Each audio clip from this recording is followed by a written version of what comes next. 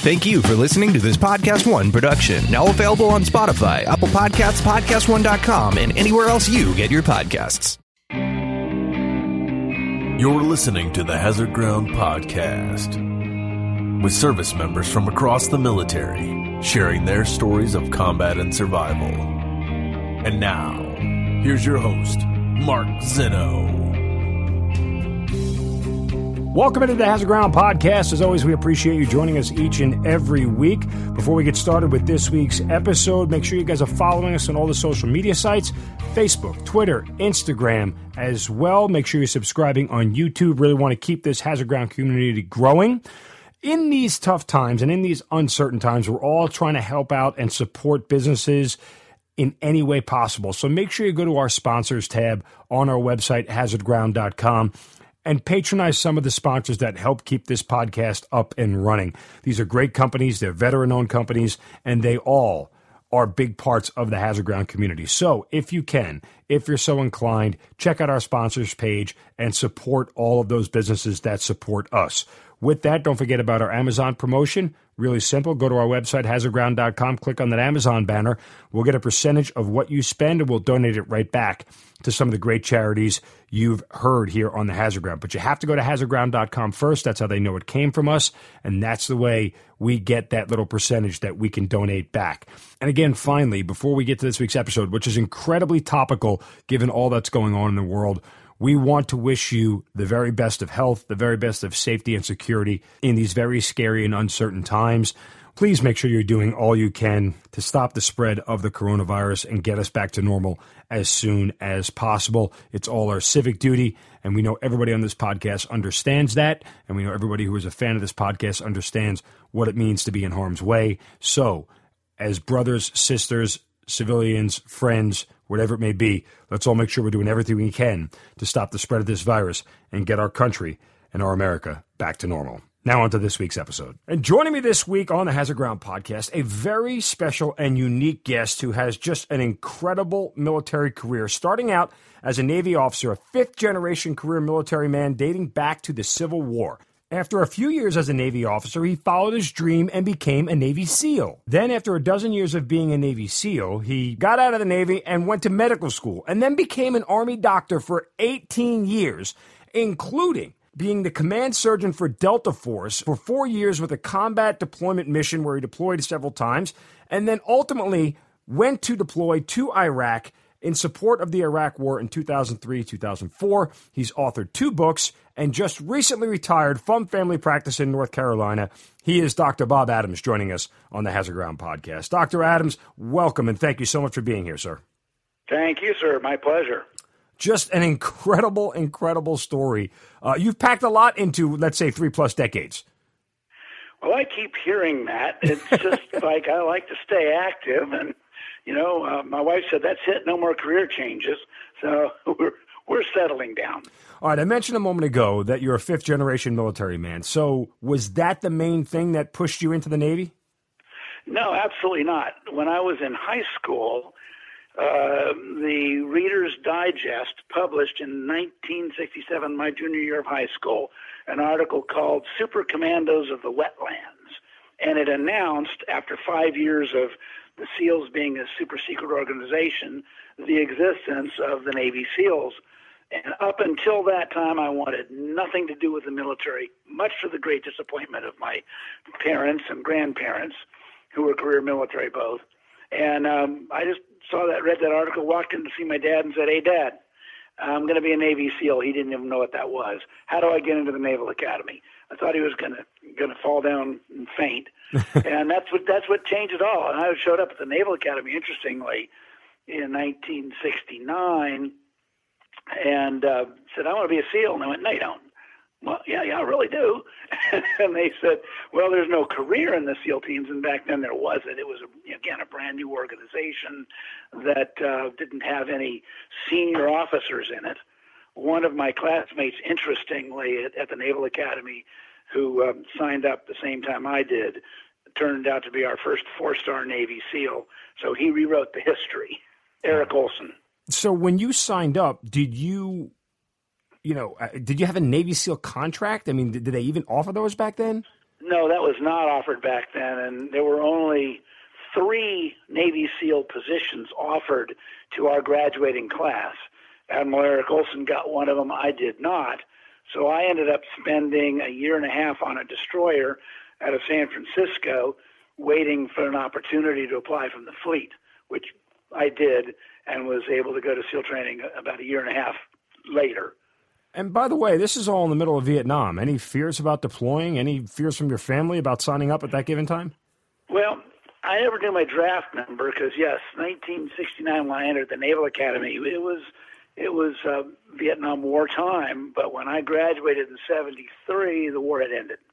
It really ended in end of 72. Now, what that meant was all of our SEAL instructors were combat veterans from Vietnam, and one of my most revered instructors and current friends to this day is Mike Thornton, Medal of Honor winner. And on the back of my first book, 6 Days of Impossible Navy SEAL Hell Week, there's a quote from Mike Thornton says, "Hey, these 11 guys are the best SEAL class I ever put through training." And he stayed our friends, for our class friends, and will join us this July for our reunion again. Incredible. So after finally getting into Navy SEAL school, going to BUD/S, I mean, what year, what time frame is this? And kind of bring me up to speed about how all that happened. So I was, again, on a destroyer out of San Francisco and really hating life. I did not enjoy destroyer time very much at all. I was the navigator and first lieutenant on the ship, and we cruised the Pacific with post-Vietnam era sailors. And a lot of people that weren't around at that time don't realize that the military began a major drawdown after the Vietnam War. And it was a time when, you could get spit on for wearing a uniform, and judges would send criminals to join the Army, Navy, and Air Force or go to jail, your choice. And so we didn't have the highest quality sailors and soldiers at that time. And about a year into my time on board ship, a message came through the message center that says, next week there's going to be some SEAL recruiters in town. I was in San Francisco, and we'd love to see you. I went to my boss and said, I need next week, this day off next week. And he says, permission granted. And I said, well, if you hadn't, I was going to go AWOL. And I went there and tried out for the SEALs and passed the screening test, and took me about 6 more months to get a replacement arranged, and I used that time to run and get in shape. And I thought I was ready, but I wasn't. Well, that was where I was going next, because, I mean, obviously, the evolution of BUD/S, Basic Underwater Demolition School, which is the SEAL school that everyone has to go to for those non-military listening, it's incredibly tough now, and it's morphed over the years. So what was it like back then in the early 70s?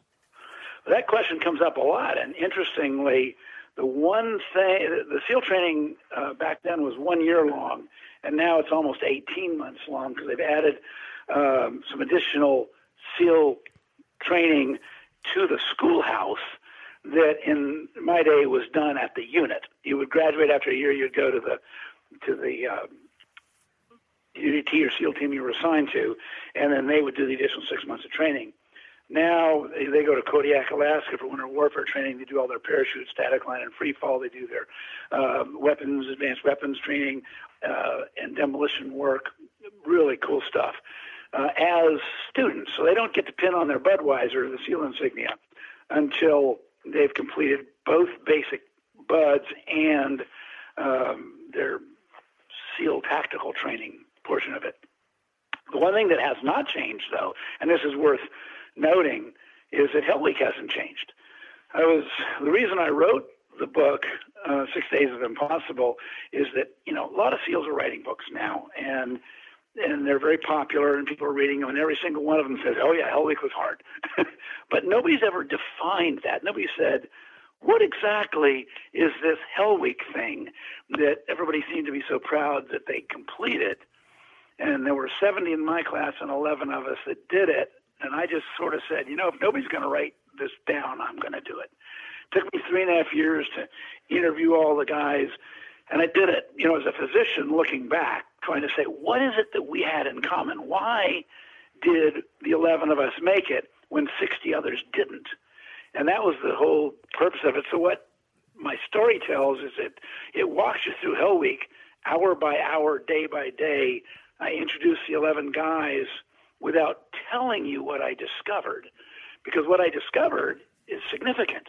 We did have one thing in common amongst us that allowed us to beat the odds and survive 6 days without sleep, soaking wet, freezing cold, pushed to your absolute physical and mental limits. And it was a research project. But now there's a reference book out there for people that want to go. And as a sidebar, one of my good friend, Dr. Friend's son, is graduating from BUD/S in June, and he's been keeping me up to date of his progress. Mm-hmm. He read my book as one of his preparations to get ready to go, and I'm going to be going out there and give him one of my Budweisers to wear. I always ask this question of guys who go through special ops training. Some people like to read up ahead of time and know what they're getting into. Other people don't, because sometimes they feel like their mind, if they don't know what's next, it's easier for them just to focus on the task in front of them. So do you feel like, looking back on it, if you had known everything you needed to know about Hell Week and getting through BUD/S, do you think it would have been easier for you? No, nothing would have made Hell Week easier. Nothing ever does. Knowing what's coming might remove some of the surprises that are built into SEAL training. For example, So Sali Day, which is a Vietnamese accented So Sorry Day, is a demolition day where it happens the Thursday of Hell Week, and if you make it to Thursday, you're probably going to make it all the way. But they don't give you any warning that things are going to blow up around you, and guns are going to be shooting, and ground is going to be pushing you off from the explosions, and they're looking for people that are going to, respond poorly to that environment. If I knew it was coming, it might have been not quite the surprise. And I tell the story of one of the officers who was next to me that when what we do during this demolition phase is we follow whistle commands. 1 tweet, hit the ground. 2 tweets, move towards the whistle. 3 tweets, get up and move again. And they do that to you all during the week, so you respond like Pavlov's dogs. But this officer, who is the other Naval Academy officer in our class, was head down, covered, mouth open like you're supposed to. And an instructor walks up with a half-pound block of TNT and a fuse in it. He lights the fuse and he places the TNT block right next to my friend John. And John looks at it and goes, okay, this is a difficult situation. And one of 2 things are going to happen. And he figured it out pretty quick. Either I'm going to be really hurt here, or the instructor knows something I don't. And so he just kept his head covered, mouth open, and watched the fuse burn down. It was a dud. It was a fake, because no instructor is going to be allowed to kill a trainee. But he looks at it and goes, "Okay, you knew something I didn't, and that's good."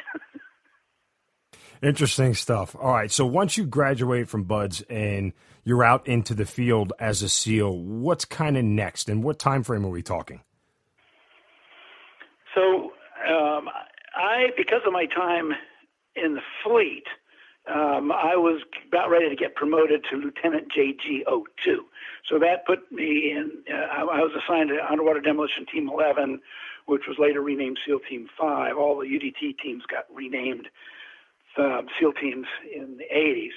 And just because we did all the same thing, we were all the same people, and the need to separate the water and land mission wasn't there anymore. So I was lucky enough to have my very first assignment as a platoon commander. And I deployed to the Philippines and Korea. Again, this is post-Vietnam, so nobody was shooting at us. It was a really, really wonderful time to be a frogman. We dove, we parachuted, we rappelled down mountains, we floated down rivers, and had a marvelous time getting ready for the next war that didn't come really until 1987 when we invaded Iraq. What was the toughest part about being a SEAL for you?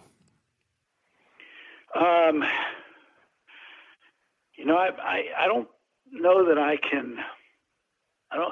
Okay. I'll pick a toughest except I'm going to add the proviso that every single day that I got to play in that world was a day of great joy and personal satisfaction. I would literally go to bed at night going, damn, I've got to sleep 8 hours before I can get up and do this again. And, but the biggest challenge, particularly as an officer, was to live up to the expectations of the men that I served with. Because, in the SEAL teams then and even now, officers and enlisted go through the exact same training side by side. And you're literally on a first name basis by the time you're done. And everybody has to have, complete trust in each other's abilities. And, I think one of the things that I think back on all the time about the wonderfulness of operating with men who knew exactly what you knew and were capable of exactly what you were capable of.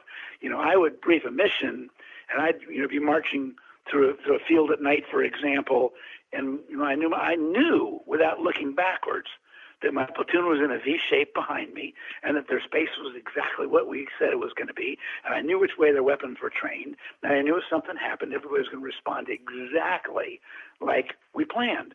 And that's unique in the military, because most militaries, certainly in the Navy ship time and in the Army, there's a lot of working on getting people to do their jobs. But in that particular environment, you didn't have to work too hard. What was it like being a SEAL at that time where you weren't part of being a country at war? Like now being a SEAL is obviously different. The environment's so kinetic. You're on deployment, you're off deployment. You're on deployment, you're off deployment. But in the 80s when you were there, or I should say late 70s, early 80s, it was more static. And I know the SEALs did stuff around the world covertly and things like that. And whether you're comfortable talking about that's up to you. But I'm wondering, do you think that you kind of didn't maximize your SEAL time or weren't able to maximize your SEAL time because we weren't a nation at war? Yes, of course. SEAL's a combat force, and if you're not in combat, you're not honing skills that, in retrospect, even at the most elite of the special forces arenas, nobody wishes they did. I've never really spoken to anybody that says, I wish I had more combat in my life, because whether it is Army, Navy, or Air Force, combat sucks, and it puts people in situations that they have to deal with for the rest of their lives. So I would answer your question by saying that 70s and 80s time frame for SEALs without an active shooting war going on, we deployed all over the world. We trained in nuclear submarines. We locked out of swimmer delivery vehicles and dry deck shelters that were bolted to the front of submarines. We parachuted, static line, free fall. We practiced techniques and, developed weapons skills and demolition skills it just made it the most wonderful time to be in the military. Wonderful time. But I'll add that started to get more difficult the further away from Vietnam we were. Sure. Because history repeats itself. After World War I, the war to end all world wars, there was no significant officer corps, and there was no money to buy bullets and training, and the same thing happened in the 80s. All of a sudden, we found ourselves using old Korean War parachutes and demolition materials that were so old they were oozing goo out of it. And, you try to buy bullets and you couldn't. So it was a really frustrating time. The Admiral Eric Olson's my classmate who stuck it out.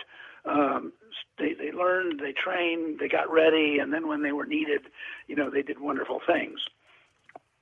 A lot of us kind of got frustrated and said, "Oh, come on, there's got to be something else." And that's not what pushed me to med school at all. But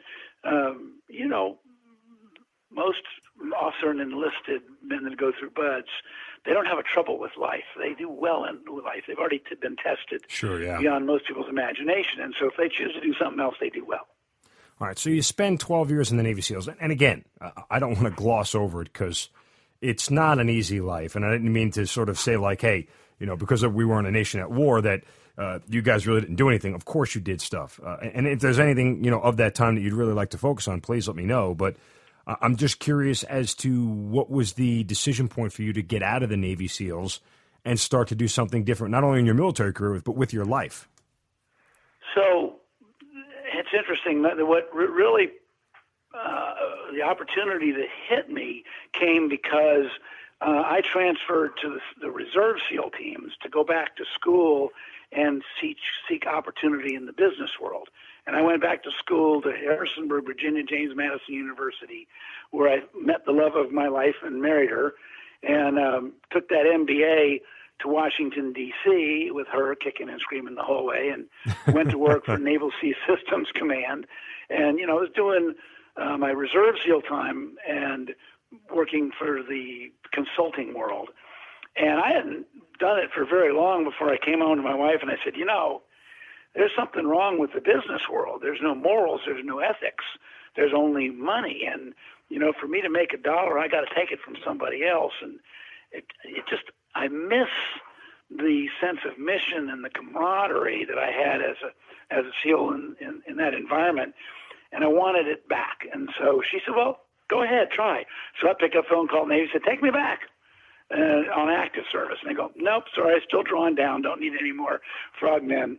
Stay where you are. We'll call you if there's a war. And I went, well, that sucks. Stay where you are. We'll call you if there's a war. We'll call you if there's a war. And so I stayed in the reserves, and I did it about another 6 months. And I started thinking, well, what is there out there that I could do that would be as rewarding as the time I spent in the SEAL teams? And I walked home one day and said to my wife, I've been thinking, and the only thing in my life that ever really excited me was the study of biology at the Naval Academy. I loved it. And I started to think, well, what kind of jobs are there out there where biology could be part of what I do? And I don't have any doctors in my family, so I had to think about it. I went, well, maybe doctors do that. So I looked, when I came home one day, sweetheart, I'm 30. We just had our first child. You're pregnant with our second one. I'd like to go to medical school. And she goes, really? So we're going to be really poor for 7 years. What do you think? Because if you say no, I won't do it. We just bought a house. Building our future, and I was making money as an MBA. So I just said, what do you want to do? And she said, look, we were poor and happy when we got married. We can be poor and happy again. Go do something that makes you happy so that you can come home and hug our children. And that means you got a good one there, Dr. Bob. I got a good one. 38 years later, we're still married. Amen. Have 5 grandchildren now. Amen. That's must have been music to your ears, to get that kind of support and love from your wife. Hear, hear. So you begin this journey into medical school. You said you didn't know what you were getting into when you were getting into the SEALs. Did you know what you were getting into when you went to medical school? Oh, mostly I did. I was not a great student at the Naval Academy. I think my grade point average was about a 2.8, which would not get you into med school. But when I went back to get my master's degree, I knew I might need better grades if I was going anywhere else. And so I got really good grades in my master's program. And that gave me an ability to be competitive. But I applied to 11 medical schools, only got interviews from 3 because by then I was 35 years old. Because to get into med school, I had to work full time as an MBA for almost 3 years while I went back to school and retook all of the prerequisites again: biochemistry, physics, organic chemistry. Every single one of those courses that I had taken before were more than 10 years old, so they didn't count. I had to retake them all. But I made sure that I got a 4.0 on those. So even with all of that, 3 schools interviewed me. 1 accepted me, and Wake Forest University put me on a standby list. But the one that accepted me was in Richmond, downtown city of Richmond. Not a great place to have kids live for 4 years. So I wrote Wake Forest University and tried something that worked. I said, hey, he attaches my acceptance letter and deposit for medical school at Wake Forest, and I've just been awarded a military scholarship, so I don't need any financial support. Please accept me. 2 days later, you're accepted. Wow.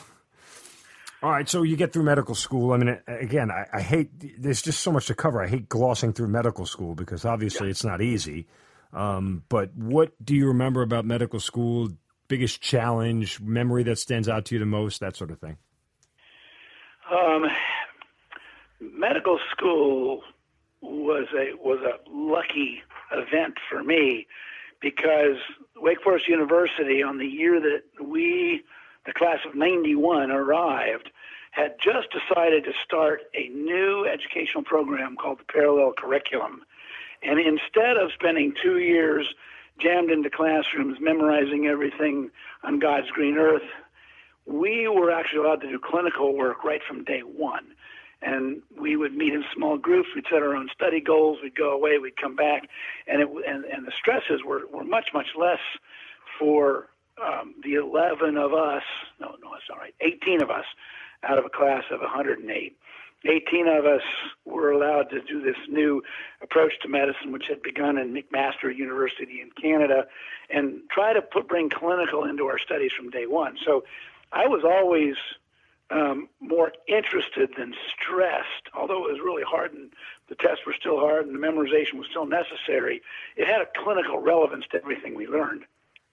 And because I was on a military scholarship, I also was allowed to spend a month every summer in military hospitals, but from first year on, and getting to see how the military medical system worked, get to meet people, interview for future jobs, and I'll throw this medical school story in because it's fun.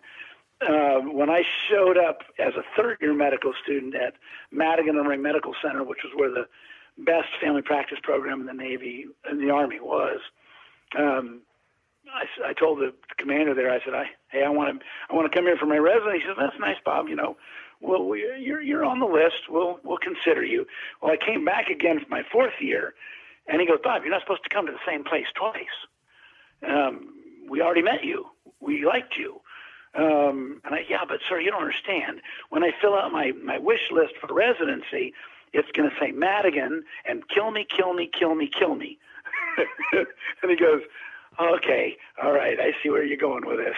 But then he said, you're not as competitive as some of the other applicants. Why should I take you? And we had a little conversation. And then that weekend, I got in my car, rented some scuba tanks, went to the Hood Canal, went scuba diving by myself, which I don't normally do, for Dungeness crab, which is an amazingly delicious delicacy that lives in the Washington State area. Filled up a cooler with crab, called him up and said, "Colonel, you told us medical students that if we ever had a problem that we could call you personally." And he goes, "Absolutely, Bob. What's the problem?" And I said, "Well, sir, I got a cooler full of Dungeness crab and no place to cook them." And he paused and he goes, "Okay, and what time can I expect you, Bob?" And I got the residency. Wow, that's incredible. You mentioned that you were going through all this in the early 90s. The Gulf War had kicked off at that point. Any sort of regret that you couldn't have been part of that? Oh, yeah, big time. My reserve, remember I said I'm going to, the Navy said, "We'll call you when you need you." And I swore myself in to the Army wearing my Navy 05 commander's hat for the first time. I had just been promoted to commander in the SEAL teams, and became a second lieutenant in the Army to start all over again. And within a month, I believe, I get notice that my reserve SEAL team had been activated and was going to war. I go, "What?" Man. And I picked up the phone and called again. I said, Can I come back? I can put off med school. And they said, "Sorry, son, you're second lieutenant in the Army now." And there was, nothing you could do about it. So that was a regret. I would have loved to go with my guys, but that opportunity was not afforded. Wow, that's terrible. All right, so you're on to medical school. What was the logic behind doing Army as opposed to just going into private practice and going down that road? Yeah, and I get asked that question a lot also because I had a 2-star admiral who was the dean of students at Wake Forest University who swore me in. And after he swore me in as a second lieutenant in the Army, he goes, Bob, I always congratulate people when they get these health profession scholarships and I swear them into the Army. I said, but I just turned a Navy commander into an Army second lieutenant. I just can't bring myself to congratulate you. It's quite the demotion. I said, but I explained it to him. I said, look, it's really a simple decision process. I applied to the military, Army and Navy, for a scholarship to med school, which is very expensive. And the Navy came back with a 3-year offer, and the Army came back with a 4-year offer. And I thought, well, this is easy to fix because Congress is going to obviously pay for 4 years of my school. So I put on my dress blue uniform. I went to Washington, D.C. with both those scholarships in hand. I went to the Navy office and I said, look, I'm going to med school for 4 years on Congress's dollar. You need to match the Army's offer so I can be a Navy physician. And he said, sorry, son, you don't qualify for the 4-year. And just, there were a lot of people in that office who were very upset with the commander's decision at the time. And I told the same story to the admiral. And he goes, wait a minute, there's no way that happened. And I was like, he said, before I throw you in, let me make a phone call. He goes up, he calls the office in D.C., discovers that what I told him was true, and he comes back and says, Bob, 2 things here. I think I can call the Secretary of the Navy and fix this before you make me turn you into an Army officer. And this ain't ever going to happen again. And that captain's pretty clear on that point. And I said, well, sir, if you had told me this 6 months ago, I'd be wearing a Navy uniform now. But I discovered something in the 6 months between being accepted and matriculating into med school that when I called my Naval Academy friends who were Navy doctors, they all told me to go into the Army. And they said that because the Army has a much more robust medical corps, better hospitals, more modern. They don't have ships that go out to sea for 6 months at a time and take their doctors with them. And that was a biggie because my wife said, please don't go to sea for 6 months at a time because I might not be here when you get back. And so that was a big deciding factor. And I said, sir, let's make it happen the way it's planned. And he did. And I'm really glad it worked out that way. I had a hard time learning the Army language and the Army leadership chains of command. And my Army people really had troubles with me using words like bulkhead and ladder and field day, which are all Navy terms. But, I eventually figured it out, and so did they. Your time as an Army doctor, obviously it morphs into leading you on to a connection with Delta Force. How does that happen? So residency was in Washington State, and that was 3 years. And we asked for an East Coast assignment because my wife's from Virginia, and was given the Fort Bragg assignment. And I hadn't been there 2 months before I got a knock on the door saying, hi, we're this organization that we can't talk about, and we need a doctor. Would you come play with us? Because I was walking around Fort Bragg in an Army uniform with a Navy SEAL patch on my left breast, which is permitted and encouraged. And I said, guys, been there, done that, and I'm not really ready to go operational again. So, check back with me in a couple years after I've delivered a few hundred babies and learned about what I was trained to do, and then maybe we'll consider it. And almost 2 years to the day, knock, knock, knock. How about now, Doc? And how about now worked out real well because I said yes, and I ended up being the command surgeon for Delta for 4 years. And we did some amazing things. Okay, like what? Amazing men. Well, Delta is not classified. It's not secret. They're not anymore, a at least. Rapid reaction force. They're a rapid reaction force. Delta Force and SEAL Team 6 are both the tip of the spear that the president and the chairman of the Joint Chiefs can pick up a phone and call and launch. And on their phone call alone, we're airborne in 4 hours. From being sound asleep at home to being locked and loaded and on an airplane somewhere else, 4 hours. And it's kind of, I want to tell this, by the way, story. On the day I reported to Delta for my indoctrination briefing, I'm walking into the briefing room, and I bumped into my Navy SEAL classmate, Eric Olson, who we spoke about. So at the time, he was a captain, and I was a lieutenant colonel. And I go, Eric, what are you doing here? And he goes, Bob, what are you doing here? I said, I work here. He goes, so do I. What are you doing? Oh, I'm the command surgeon. I asked him. He goes, I'm the commanding officer of SEAL Team 6. And we both were arriving on the Delta compound to get our initial orientation briefing on the same day. Small world. When you get that close to guys who are doing the elite of the elite fighting, and you now transition from one of those guys as a Navy SEAL to, and I hate to phrase it this way, just a doctor, was there any part of you that kind of wanted to throw that white coat off, put some kit on, and get out there and do the fighting yourself? Sure. In the back of your mind, it's like that. But, ages and stages. By now, sure, yeah. I'm a lieutenant colonel. I'm in my 40s. The SEAL teams are a young man's job.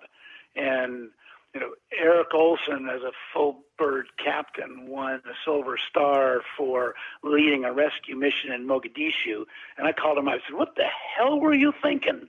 He goes, Bob, I was the only guy, so I had to do it.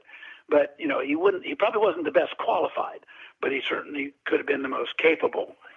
But, another example, as soon as I got my gear issue with Delta, I picked up this 45 caliber issue weapon that was prettier than any gun I'd ever seen.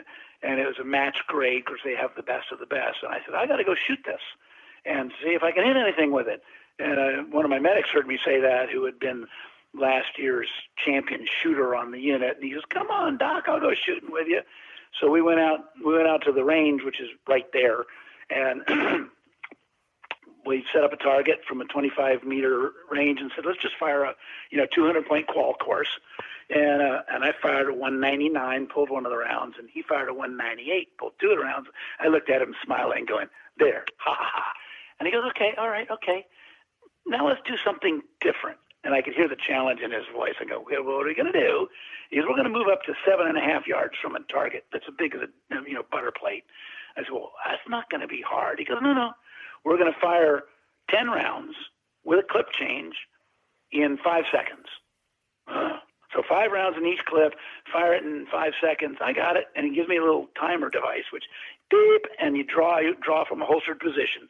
So I go beep, he draws, he goes bang, bang, bang, bang, bang, drops the clip, loads another one, bang, bang, bang, bang, bang. Just that fast. And I thought to myself, ha, ha, ha. Now let's just go see if you hit anything. And we walk up to the target, and there's the hole the size of a $50 and all rounds touching. And I looked at him, I go, how the hell did you do that? I'd never seen it done before. Not in the SEAL teams. Well, there are a lot of SEALs who can do it now, but back in those days, not so much. And he just looked at me and goes, Doc, I put a lot of rounds downrange. And that's when I learned that the Delta Force, that small unit, fired more rounds per year than the entire 82nd Airborne Division fired. Because they put a lot of rounds downrange and are really good at what they do. And I tell people all the time, I said, what those guys in SEAL Team 6 and Delta can do with a gun, you wouldn't believe if I told you. Yeah.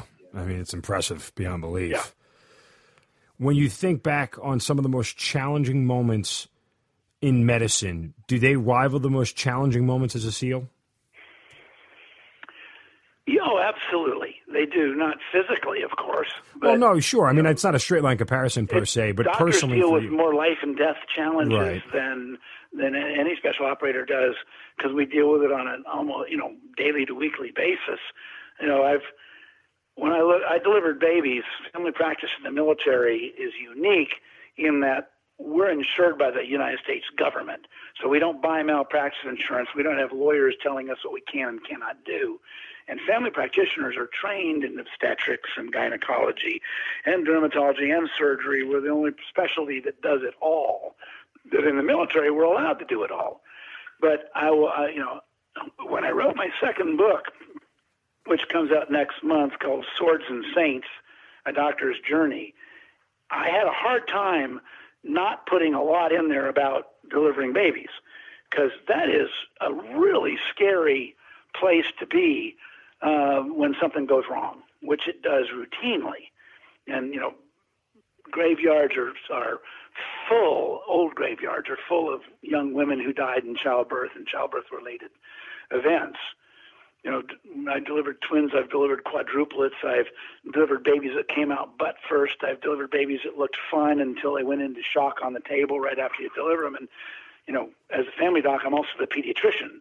So that, mommy was mine and the kid was mine. And I think the most frightening events in my life all are related to those last few minutes around the birth of a new life. It's incredible. You really so graciously explained it. It kind of just, puts it in perspective, because it seems so routine for many of us, right? You hear all those statistics. Oh, there's, 67,000 babies born a day and 67,000 people die each day. And it seems so numerical and so sort of matter of fact but when you put it in those terms, it adds a different meaning and a different perspective to it. Oh, very much so. Thank you. So after all this time as an Army doctor and in Delta, you end up actually deploying in 2003, 2004 to Iraq with the 82nd Airborne Division. I pulled a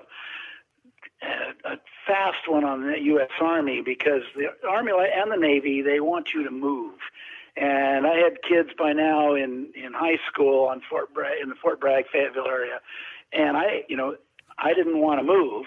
I still had 4 or 5 years to go before retirement, and the Army kept calling, going, "Where do you want to go now? Where do you want to go? We need you to move. Go someplace else." And one of the perks of being assigned to the Tier 1 units is when you leave them, you get your choice of duty assignments without question. And so, because it's a PCS move, permanent change of station move, to go to one of these units, because we disappear. We literally are erased from the face of the earth, paperwork-wise. If you were to send a letter to the Army saying, "Send this to Colonel Adams," they go, "We don't know who he is. There's no soldier of record with that name." And then when you resurface, one of the perks is you get to ask where to go, and they have to give it to you as a general rule.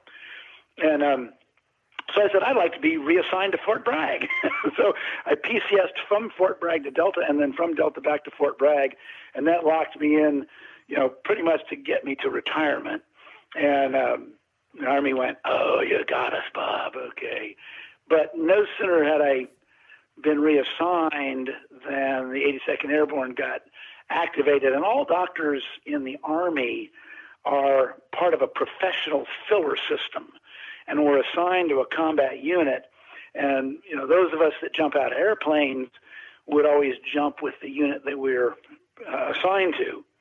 And I'm going to take a step backward before I finish this story, because it's fun to note that in 1994, when I graduated residency and showed up on Fort Bragg in an Army uniform for my very first job as an Army doctor, young major, I got a phone call saying, "Sir, stop what you're doing. Report to your PROFIS unit, your professional filler unit.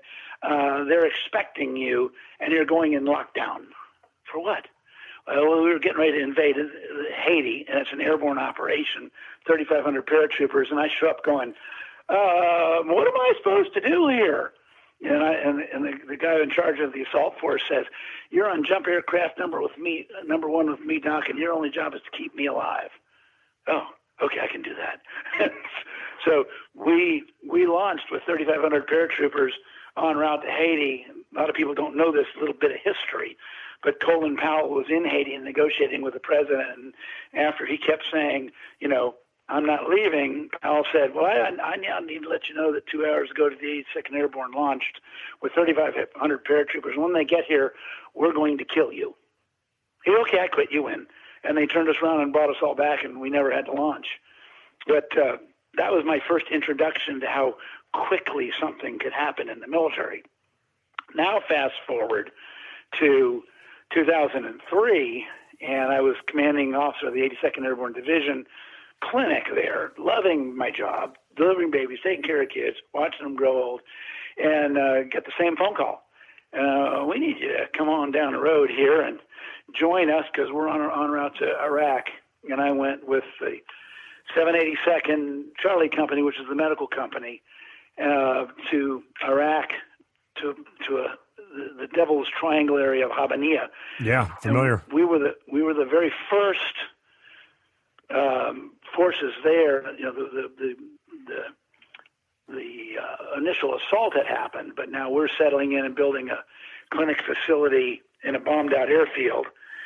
And we had to start with nothing. We didn't have any power. We didn't have any water. We didn't have anything other than what we carried on our backs. So we built a big clinic there with emergency room and mass casualty capability, which I ran for about 4 months. And then I got to tell this story because it's such a fun recollection for me. We got things settled up there in bad guy country, and I get a call from Baghdad saying, we need you here in Baghdad to run a program and spend $250,000 to hold a medical conference, because by now the country was in control. And we're going to bring in 500 Iraqi physicians to Baghdad. I want you to fly in 32 doctors across every medical specialty into the green zone here where it's safe, and we're going to hold a 4-day conference and teach the doctors of Iraq what had changed in the 25 years that Saddam Hussein had been in charge. Because for 25 years, and a lot of people don't know this either, doctors were prohibited from leaving the country. Internet and television and communication was locked down, so nobody knew what was changing in the world around them. If a doctor was allowed to go to a conference, he didn't come back, so they weren't allowed to leave. So what we did in 4 days is we taught Iraq what had changed in the 25 years that they'd been on lockdown. And it was a really fascinating experience, to include the fact that 2 days before the conference was to begin, I'd spent most of the $250,000 in refitting a hospital outside the green zone in Baghdad that we felt was relatively safe, but we had snipers and Marines guarding the area. I get a letter from a doctor that was supposed to be coming saying, half my family are good guys and half my family are bad guys, and the bad guys are going to blow up your conference. I went, oh, crap. So I went to the British two-star in charge of that green zone area, and I said, sir, we just spent a whole lot of money on a conference that's going to get bombed. And the only way I see this continuing, if you want to do it, is you got to give me a company of Marines, and you got to give me a bunch of buses, and we got to do a bait and switch. When the doctors show up at that conference in Baghdad, we need to bus them inside here, the green zone, and you need to give me the conference facility. I know it's doing other things, but up to you, sir. What do you want? He called in his ops officer, and he goes, we got a company of Marines and a bunch of buses we can give to the doc? Yes, sir, we do. And we pulled a bait and switch 2 days later and ran the conference inside the green zone, and it was a big success. Matter of fact, I got to throw this in there too, because I'm actually looking at a plaque on my wall here that says Iraqi Medical Specialty Society. The Upraising the Specialty Society is in a new hope to contact the world. Big brass plaque that they had made there. And the doctors that came to that conference were in tears and hugging all the Americans and thanking them for their freedom. You don't hear this story about Iraq very often. And I still am in contact with a number of those doctors who have since come to the United States for additional training, and some of them are living here. And they still send me "Thank You, America" emails. We appreciate our newfound freedoms. It's pretty incredible.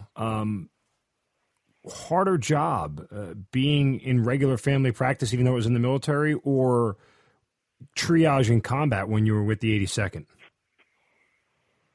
Well, no. Explain that question. What do you mean? Well, I mean, you were in a deployed war zone, right? And you're taking care of guys who are coming in with combat wounds. Yes.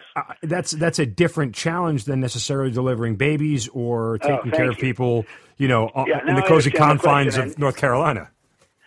Yeah, I got to tell you, I was not trained for what I had to do in a mass casualty situation in bad guy country. Nobody had trained me for mass casualty triage and treatment, and gunshot wounds, multiple gunshot wounds, explosive injuries. And I wrote about a number of those horrendous events in this newest book, just because I have to write it down. I got to tell people what happened, because you're going to go, really? One of the most memorable that I had, just to clarify, I was trained in gunshot wound management when I was with Delta. I would go down to Charity Hospital in New Orleans and treat 10 and 15 gunshot wounds a night. But it's in a civilian setting with a robust hospital backup and trauma surgeons standing by to do everything that needs to be done. When I got to Iraq and I was the senior physician, I didn't have any surgeons on my staff. I had a pediatrician, internal medicine, PAs, and, I got a call at 2:00 in the morning one night saying, hey, we got a multiple gunshot wound casualty en route to your location for an ambulance transfer, because we need to get him to the surgical operating site 2 hours from me, but they were 2 hours in the other direction, and ambulances can't make the whole trip by regulation. So this guy shows up in my clinic at 2:00 in the morning, and I got my medics and my staff there. He comes in with a complete right arm amputation, held on with a tourniquet and a thread of skin, 3 gunshot wounds in the chest and abdomen with 1 exit wound in the back, IVs in his groin and in his subclavicular area that weren't working, and he's conscious, and we've got to get him stabilized, get another IV started. And I called my pediatrician in, and I said, look, we can't get IVs in this guy's vein. He's bled out so much, we got no blood pressure barely. And he tried, I said, if you can get an IV in the scalp of a baby, you ought to be able to get an IV in this guy. And he tried and couldn't. And I kind of looked at my team and I went, all right, guys, I've done this on animals before, but I'm going to do a venous cut down on his ankle and find the vein and thread it. And I said, go get me the book, put it on his leg so I can see what I'm supposed to do. And that's what I did. I followed the Advanced Trauma Life Support Manual guidelines, having never done this on a human being, found the vein, threaded the IV in, got him some morphine, got him some fluid, and got him out of there on an ambulance, and he lived. And I look back on that going, wow. It's unreal. It really, I never thought I would have to do that. I mean, it's one of those crazy things that I guess happens in the medical profession a lot. You never see something until you see it, right? But you think you've seen everything until you've seen something you haven't seen. Exactly correct. And there's hundreds of examples of that, yes. So how do you know when it's time to call it a career as far as the military is concerned? So I think my choice was the same as everybody else's. I retired in 2006 to go to private practice. And at that time, I was a full bird colonel, and I was in commanding an administrative department in charge of deployment soldiers, primarily administrative, and my doctor time was very part-time. And I went into medicine later in life. I started med school at 36, my internship at 40, and now I'm still in the prime of my doctor life, loving what I do, finding myself assigned to colonel jobs. And Surgeon General called me when I submitted retirement papers and said, what can I do to keep you? Anything. I said, let me see patients. Except for that, I can't do that. Colonel, I'm sorry, I need to do colonel things.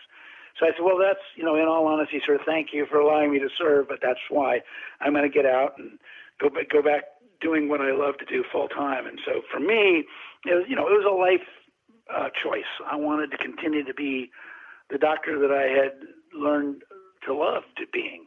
What's different about family practice than the military, if anything at all? Oh, no, it's huge difference.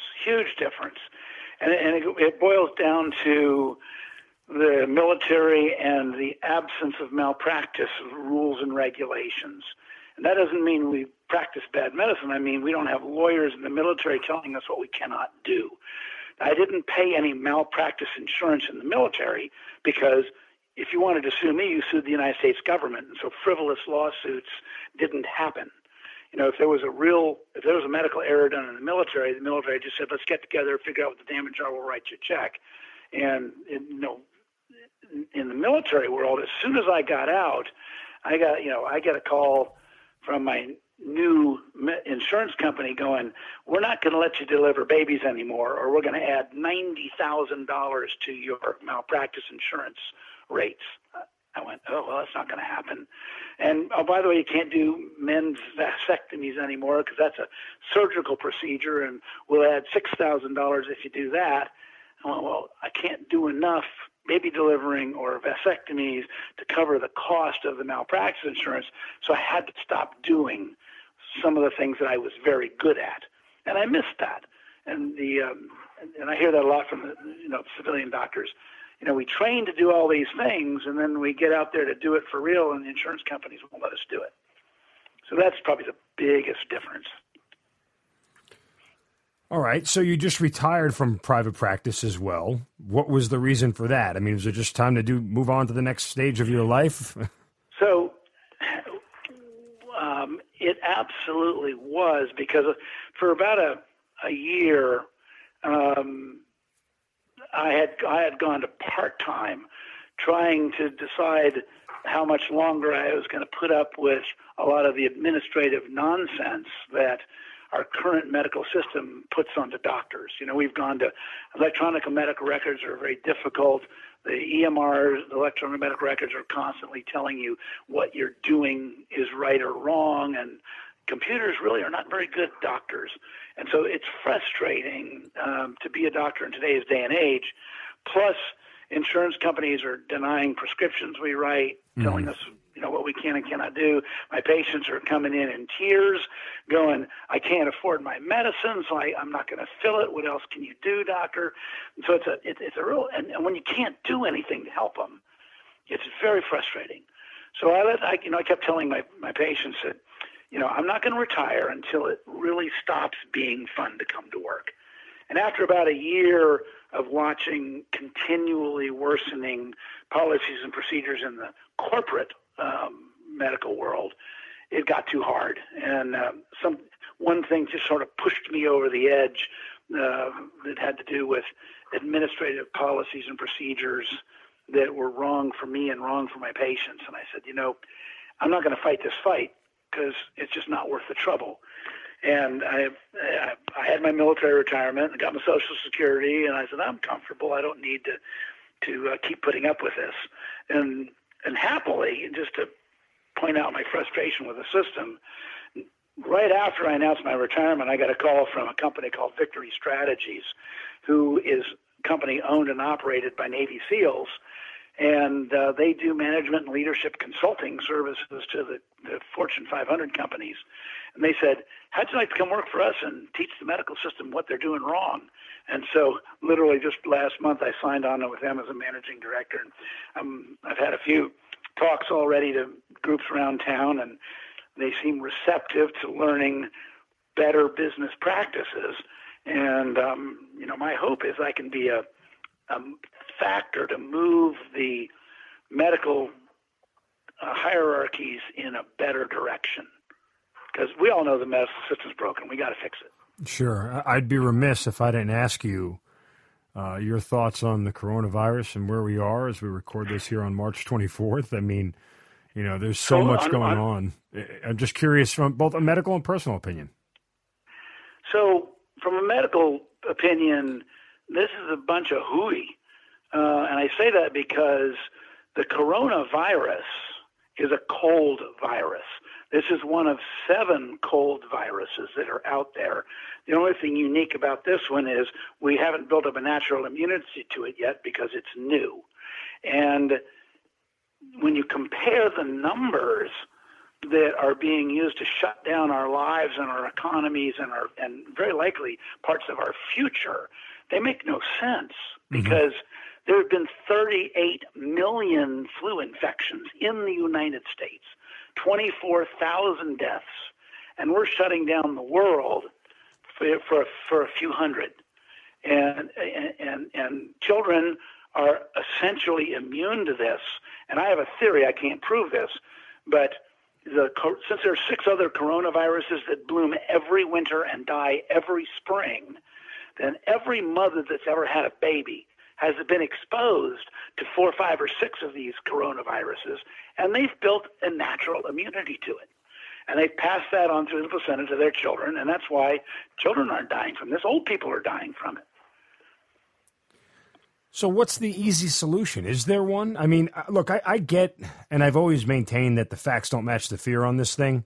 But to that end, I get why we are where we are. I mean, you're not going to be able to control the way we communicate, the social media, the way, we consume information. You can't slow that down in any size, way, shape, or form. So I get why we are where we are with this thing. But is it as simple to say a 2-week quarantine for the country would start to turn the numbers in a direction that people would feel more comfortable? Well, the answer to that question is going to be made by people way above our level. Sure. And I'm starting to hear secretaries of the VA and people in current administration say, we've probably overreacted to this, and now we have to make amends financially. But if you simply look at the new cases chart in Wuhan, China, where this began, you see that the infection there lasted 81 days, and it went away. And they haven't had any new cases at the epicenter there in 5 days now. And what did they do to make the virus go away? Nothing. The only thing they did was, hunker down to prevent the spread, but it died. Like all coronaviruses do in the spring. They have a life cycle. It's about 3 months long. And I was invited by a local newspaper to comment on these same issues yesterday. And I said, why don't you go to the CDC website and look at the only chart that I'm watching, which is the new cases chart in the United States. And it looks exactly like the new cases chart in Wuhan, China, which lasted about 81 to 90 days. And it went up for 3 weeks and it went down. And that's what's happening in the U.S. now. With 5 days in a row, we've reported decreasing numbers of new cases. What scares people, and this is the media's fault, is they don't point that out. They don't make a comparison between the hundreds of people that this is affecting and the millions of people that the flu virus is affecting. We've never shut down our schools or our businesses for the 25 to 50,000 deaths every year from the flu. We don't make the flu virus mandatory. Only half of our nation ever gets a flu shot, but we let it happen. Make your choices and live and die by your choices. So this is going to go away fairly soon. You're going to see people in the next week or two go, oh, well, looks like it's over. Wuhan, China, they've removed their restrictions. Everybody's back to work. Everybody's out doing their thing. Schools are open. We'll do the same thing. Well, it's great to hear. I 1,000% trust your judgment as a medical doctor, and I hope you're correct. Yeah, me too. I can't prove this, by the way. I'm just betting on the odds. 6 out of the 7 coronaviruses do this, so I'm just betting that this one will too. Well, and again, to that end, it is about there is still a certain amount of social responsibility that we all have to each other, right? I don't think that's removed. And even if this was the regular flu, there's a certain amount of social responsibility we have to our fellow citizens. Protect each other, yes. Right. And so from that standpoint, I think if we treat it with the same sort of, social responsibility, I think we're going to be fine. And I would agree with you too, until these numbers start eclipsing flu deaths, I'm personally not going to get worried. I don't feel like, again, my kids, are they at risk? I can't say. Those are really the only people I'm worried about. I'm a very healthy guy. I work out all the time. I'm not worried about a disease taking me out, like a flu virus taking me out. There's probably an exception to this, but I checked the CDC recently, and they don't have any reports in any country worldwide of a child dying of this virus. Child meaning what? Like under 6, under 5? Under 19 years old. Oh, under 19, really? Yeah, under 10, it's absolutely. So nobody under 10 has died, and they're not getting that sick either. So our children are not at that big a risk. Well, based on real world, CDC reported statistics. And does it frustrate you that this sort of narrative can't be out there? It does, and I've put it out on social media, and a number of doctors have come on board to say, wow, Doc, thanks for saying that. Somebody needed to. We agree with you completely. But I don't know what's motivating the media to turn this into something that it's not. I don't know what their motivation is. Well, I know what their motivation is. It's called viewers and clicks and likes and, response on social media. Yeah. That's what it is. Yeah, I totally agree with you. There's got to be a factor. This is still big business one way or another. Media is still one of the largest businesses in this country, and it has so many tentacles there, Dr. Bob, that, it reaches to the lowest levels, right? I mean, you got 13 and 14-year-olds now putting on CNN and Fox News to figure out what's happening next and what the death count is and so on and so forth. And that wasn't happening before. Just look at... and they've squeezed $1 trillion out of our tax dollars. So far, at least $1 trillion, and that's going to be a business stimulus. And, they've got their agenda and they're running it well. Yeah, and again, I mean, it's if just look at when it was H1N1. They had more deaths at that than they do right now from coronavirus. Yeah, 2009 was the H1N1. What a lot of people don't know, just to again put this in perspective, it was the H1N1 that caused the great flu epidemic of 1918. Really? 1918. That was an H1. We dug up 100 million bodies, or we had 100 million bodies we could dig up, who died worldwide from that flu. When it showed up again in 2009, and we had this huge death toll from that, we went, oh no, what are we going to do? And the H1N1 is part of the vaccine that we've been given since 2009. And interestingly, the H1N1 showed up again this year. So it's never gone away. There's minor mutations, they think, that occur in their RNA, but its basic designation is H1N1. It's here again this year. And it's in our flu shots, and people aren't getting them. Yeah, well, the government went to a point where making all of us in the Army get one. Absolutely.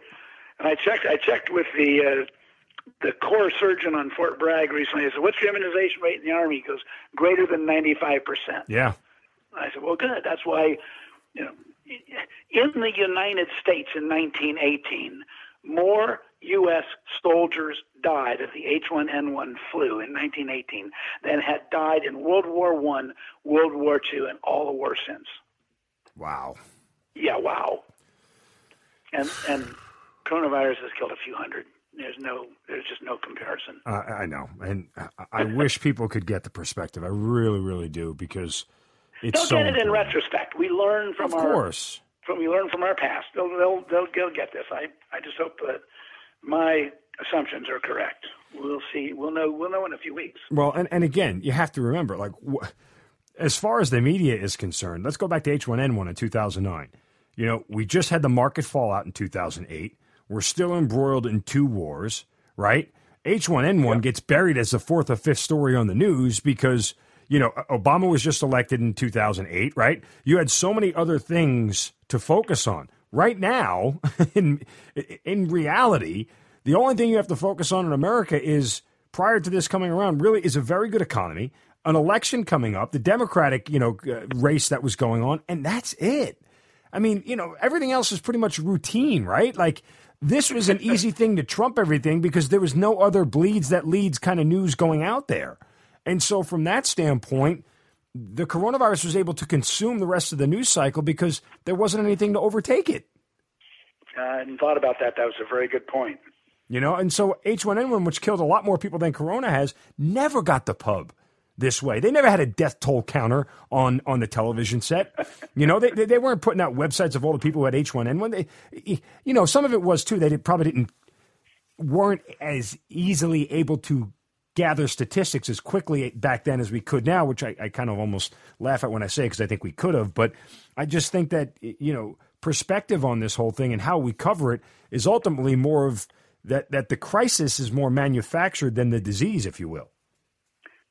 No, you make a really good point, and I hope whoever listens to this podcast will pull out their cell phone and go to just type in CDC flu new cases, and then type in CDC COVID new cases, and you'll get the exact same charts and data.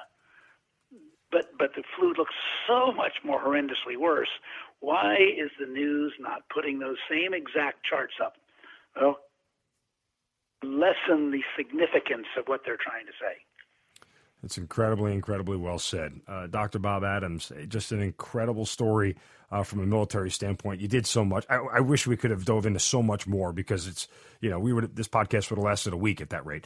You were able to accomplish so much both, as a SEAL and then as a medical doctor. And, you talk about what happened with Delta and, of course, in combat, everything. And then, everything you see in private practice probably is a story unto its own. But the two books, again, make sure you guys check them both out.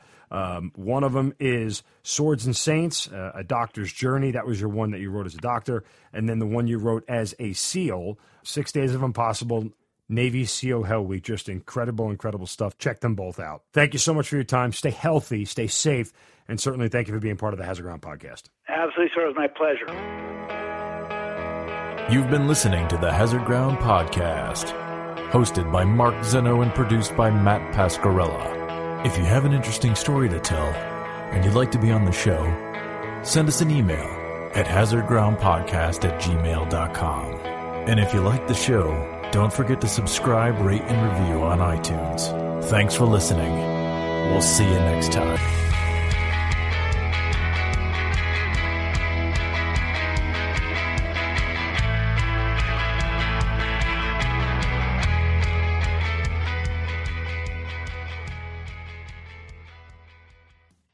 Sports have a way of bringing us all together. And at Sleeper, we developed a fantasy platform designed to make leagues more fun and personal. Sleeper includes an integrated chat and every feature you could want for your NFL, NBA, and even esport leagues. Plus, it's completely free with no ads. See why millions have made Sleeper the fastest-growing fantasy platform. Download Sleeper on the App Store or Google Play today. This Labor Day, put an end to junk sleep. Right now at Mattress Firm, save up to $500 on our top-rated brands when you get a king bed for the price of a queen or a queen for a twin. Plus, get a free adjustable base when you spend $6.99 on Sealy. Or save up to 50% on hot buys from top brands like Sleepy's or Serta. With our highly trained sleep experts and our low-price guarantee, you can rest assured you'll get the best bed at the best price. Unjunk your sleep. Only at Mattress Firm. Offer valid with qualifying purchase. Restrictions apply. Valid at participating locations only. For offer details, visit mattressfirm.com/sale.